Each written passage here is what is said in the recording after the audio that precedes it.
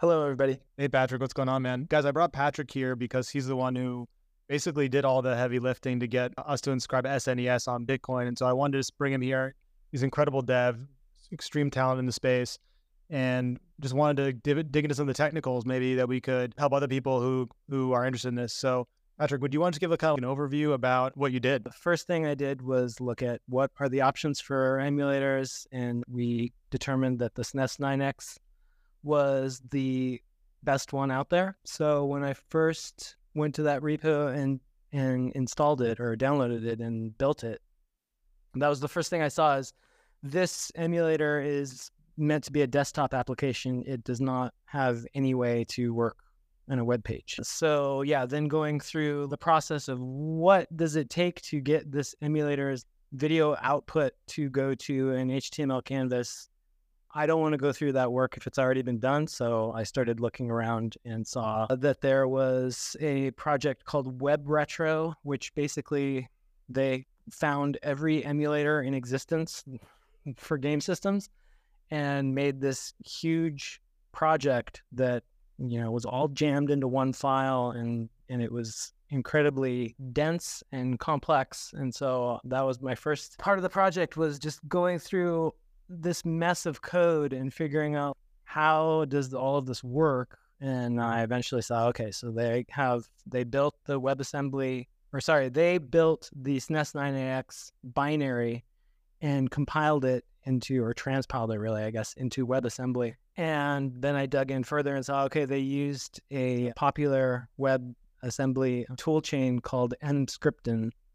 And that basically makes it super simple to basically port C++ or C code and know, like, you're outputting to the speaker, it's going to go to the web audio API. And if you're going to draw, it's going to go to the web canvas or use a WebGL. So that toolchain basically did all the crazy stuff that I didn't want to have to do. So I basically ripped that out of that Web Retro project. And then the next challenge was they had all this stuff built in. This Web Retro thing was building something called LibRetro, which had webcam support and microphone and screenshots and saving games and custom config for a game. So you could set up however you want this emulator to be and then save that file. And obviously in the ordinals world, that is not going to work. So yeah, so the first problem I was seeing was this emulator, the build of Web Retro is expecting a config file to live in a certain place. And if it's not there, it auto-generates one and it puts on the screen, creating config file and all this stuff that just is gross visually. So I had to, basically figure out why is all that happening? What was their big, huge, messy code file doing in the first place if you did have a saved config file?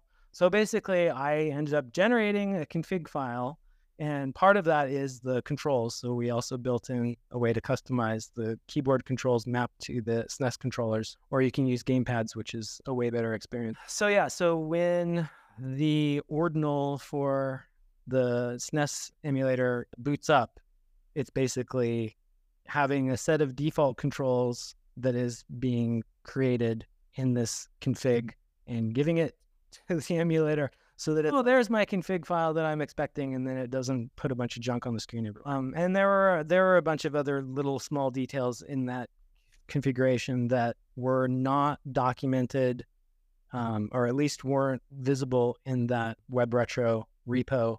So I had to dig into the LibRetro source code to find what are all of the possible. This thing is just massive. So yeah, it was a lot of tedious, annoying stuff. And the same thing went for the controls, actually. It has its own label for keys, which, are not the same label that browsers use.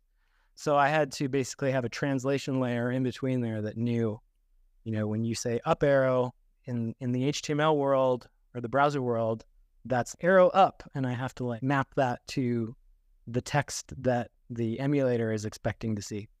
There were a lot of little details. Yeah. It sounds like slightly more of a grueling grind than getting a whitelist spot. So, Patrick, Yeah, could you define WebAssembly for everybody and just kind of I want to get people to know what this technology is about and what it can be used for, and maybe they can think of some cool things to do with it. Yeah, I mean, WebAssembly is basically just compiling down to, native processor execution when you're doing C++. You write a C++ code and you compile it, and then the architecture is basically executing that. And so it can be super efficient because it's not going through a translation layer of a higher level language, JavaScript, where compiling as it's processing the code as it goes. So it's always slower than it would be if it was directly opcodes on the architecture. So WebAssembly is basically just that, but for browsers. So depending on what machine you're on, it targets that and it executes the code super duper efficiently and fast. Got it. So basically, you can take any desktop app, and if you have the C++ or Rust or other source code, you can compile it into a format that works in the browser. And then this is obviously really good for games, right? Makes a lot of sense. What work do you have to do after that? Let's say I, have some app I want to put into the browser so it can be on an ordinal, and we all use the browser nowadays. Then I need to basically figure out how to communicate between the WebAssembly code and JavaScript in the browser or user interface, or what after you take one of these? I mean, that's kind of a complicated question to answer because, I mean, it's just if you're dealing with C or C++ code already, when you compile that, there are all kinds of things that might not be done in the most efficient way. The compiler does what it does. Compilers are really, really great, but there are always better choices for optimizations on iOS or on iPhones, for example. You can do what's called neon intrinsics, which is you're basically doing commands that go directly to the architecture of the phone. And that's really great for high complex tasks. If you were processing audio, for example, you compile some crazy, say you're doing a frequency modulation synthesis. You may write this code that does everything right, but when it generates samples and outputs those to the speakers, that could end up being such a intensive task that the buffer will underrun and you'll have all kinds of pops and clicks. So, and that's a case where not only could you tweak with what does your compiler do, because there are all kinds of optimization flags that you can give to your compiler to make it the most efficient possible, but there are places where you would be like, no, actually, we should delegate this directly to that hardware, and you use what's called neon intrinsics for that. And that's a whole other thing that's super complicated. But the end result is you would have flawless audio that sounds awesome. So the same thing goes with WebAssembly. You take some existing library and you use some tool chain like emscript, and it's going to get the job done, but it might get it done in a super inefficient way. WebAssembly, some might argue it's better to really, really understand what you're doing and do bits and pieces, the complicated, complex stuff that could end up being tons of loops that would slow things down. That might be something that you want to write by hand and have the other stuff that you're not so worried about as far as performance goes done by a tool chain. Did that make any sense? I'll try to recap it. It made sense to me. But so basically what you're saying is that, I guess the question is, so you have a C++ source code for any type of app, desktop app that you want to bring onto the web. And again, we said this is really good for games if you want to put it in the browser. Are these tool chains like, is it kind of Webpack or NPM or something like this, where it's just like very easy to use plug and play, or did people make these custom for a specific purpose? And then you're saying they're kind of unreliable in terms of a workflow. Or they just might have unnecessary bloat and they might not do things in the best way possible, which is certainly true for Webpack. Certainly, it may add a layer of obfuscation that makes things really hard to debug or stuff that, But they are definitely the fastest way to get what you want to do done. It just might not turn out as great as you want it to be. And so are these build tools pretty good then in terms of WebAssembly? Like, I'm trying to think of something other than a game that I want to put in the browser. I don't know, Leo, if you can think of something, a desktop app. Let's say I wanted to put WhatsApp or, Spotify, like desktop app I have in the browser. And I had the C++ source code, which I don't have. But, would these build tools work pretty well for that? And then you just got to go and do custom stuff? Yeah, probably. Yeah, it's really about how do these programs start off? What inputs do they require? Those are the things that you have to worry about. Yeah, and actually going back to your other question when you were saying about the JavaScript, there has to be a sort of like middleman communication layer between the browser and the WebAssembly, because JavaScript, has its own data structures, so to speak, right?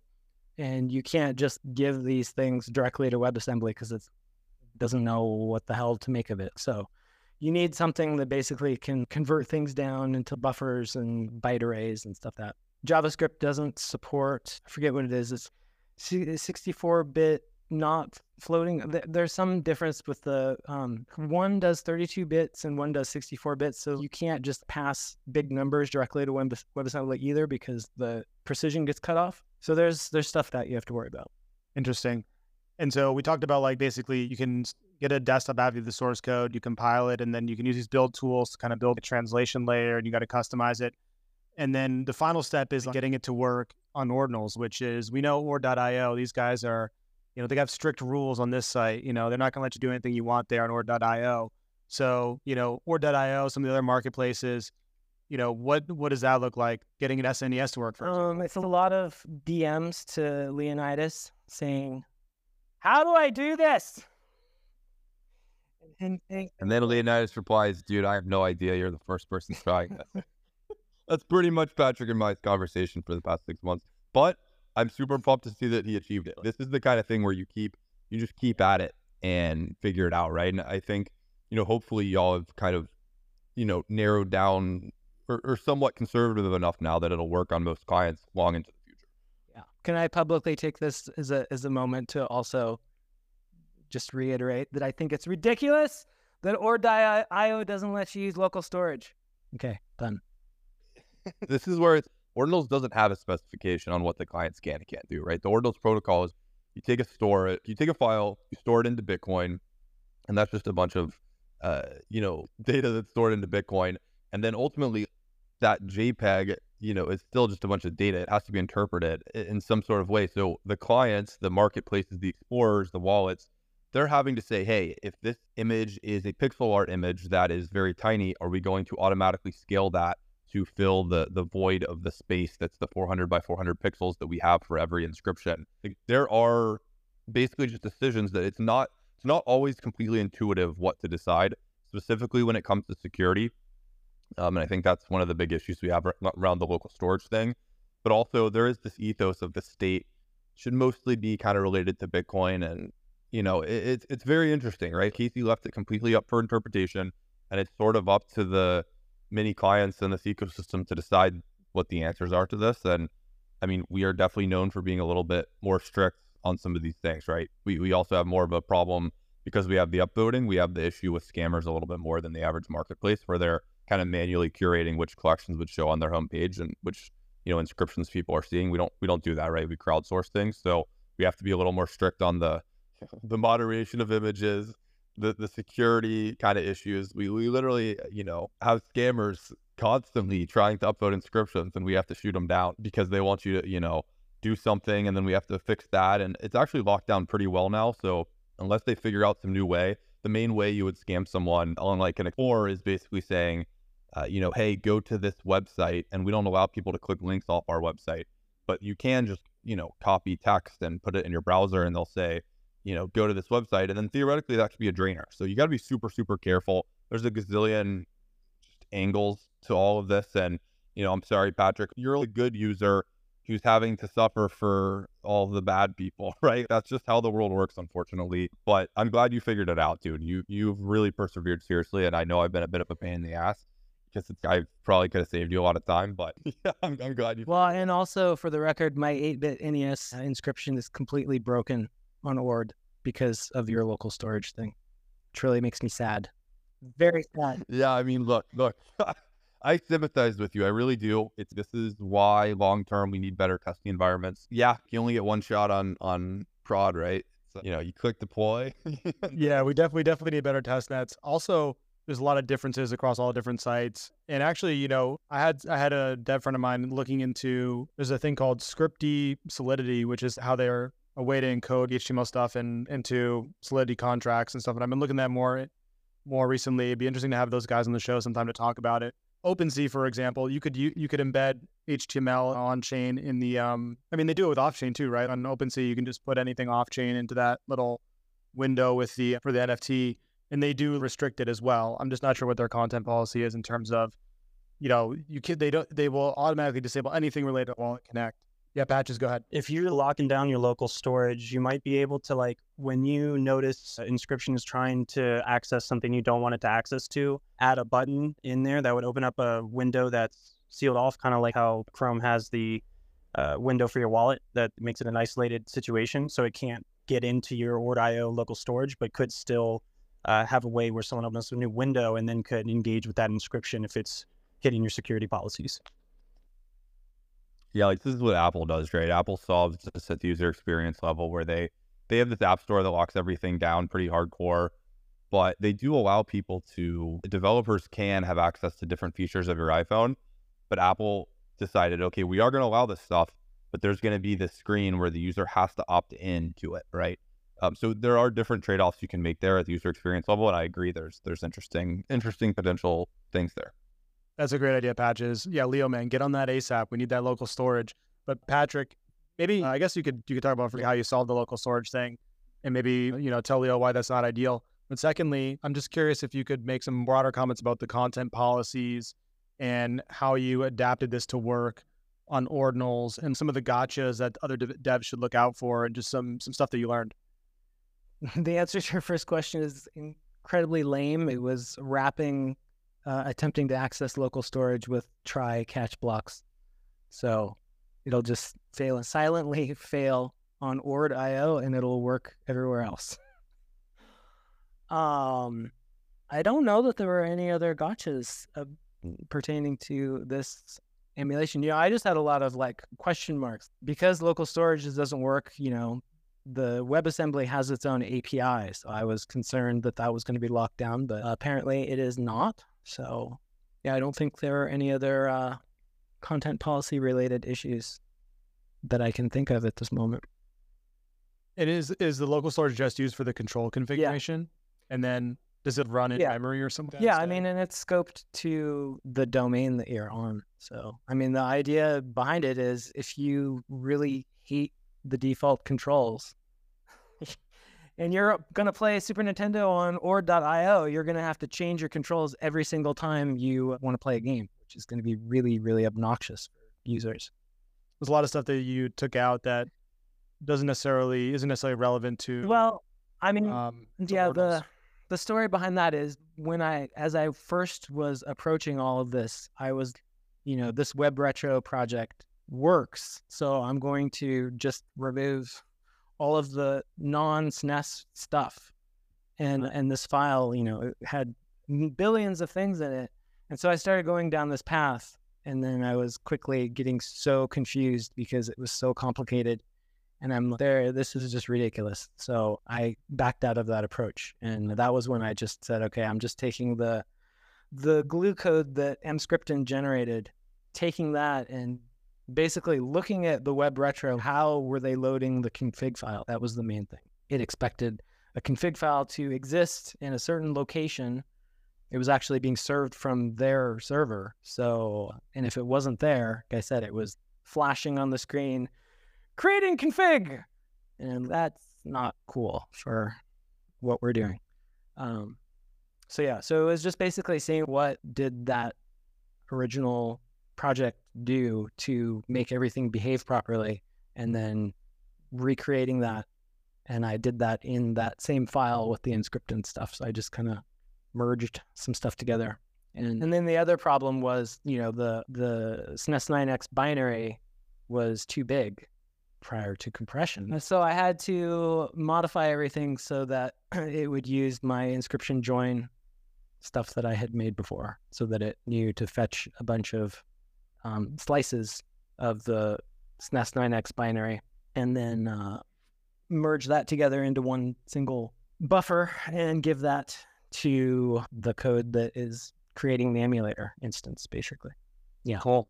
So it sounds like there wasn't too many gotchas then, and kind of once you got the thing working, the browser generally, the only main gotcha is kind of local storage, for specifically the site Ord.io. But otherwise, pretty straightforward process, I guess. Yeah. I believe so, yeah. Cool. Well, Patrick, man, appreciate you coming up here and sharing the process with everybody, and educating people a little bit on WebAssembly and how it works. And I hope people in the audience will find cool things that they can build and help push the space forward. My pleasure. Thanks for having me. Have a great evening, everybody.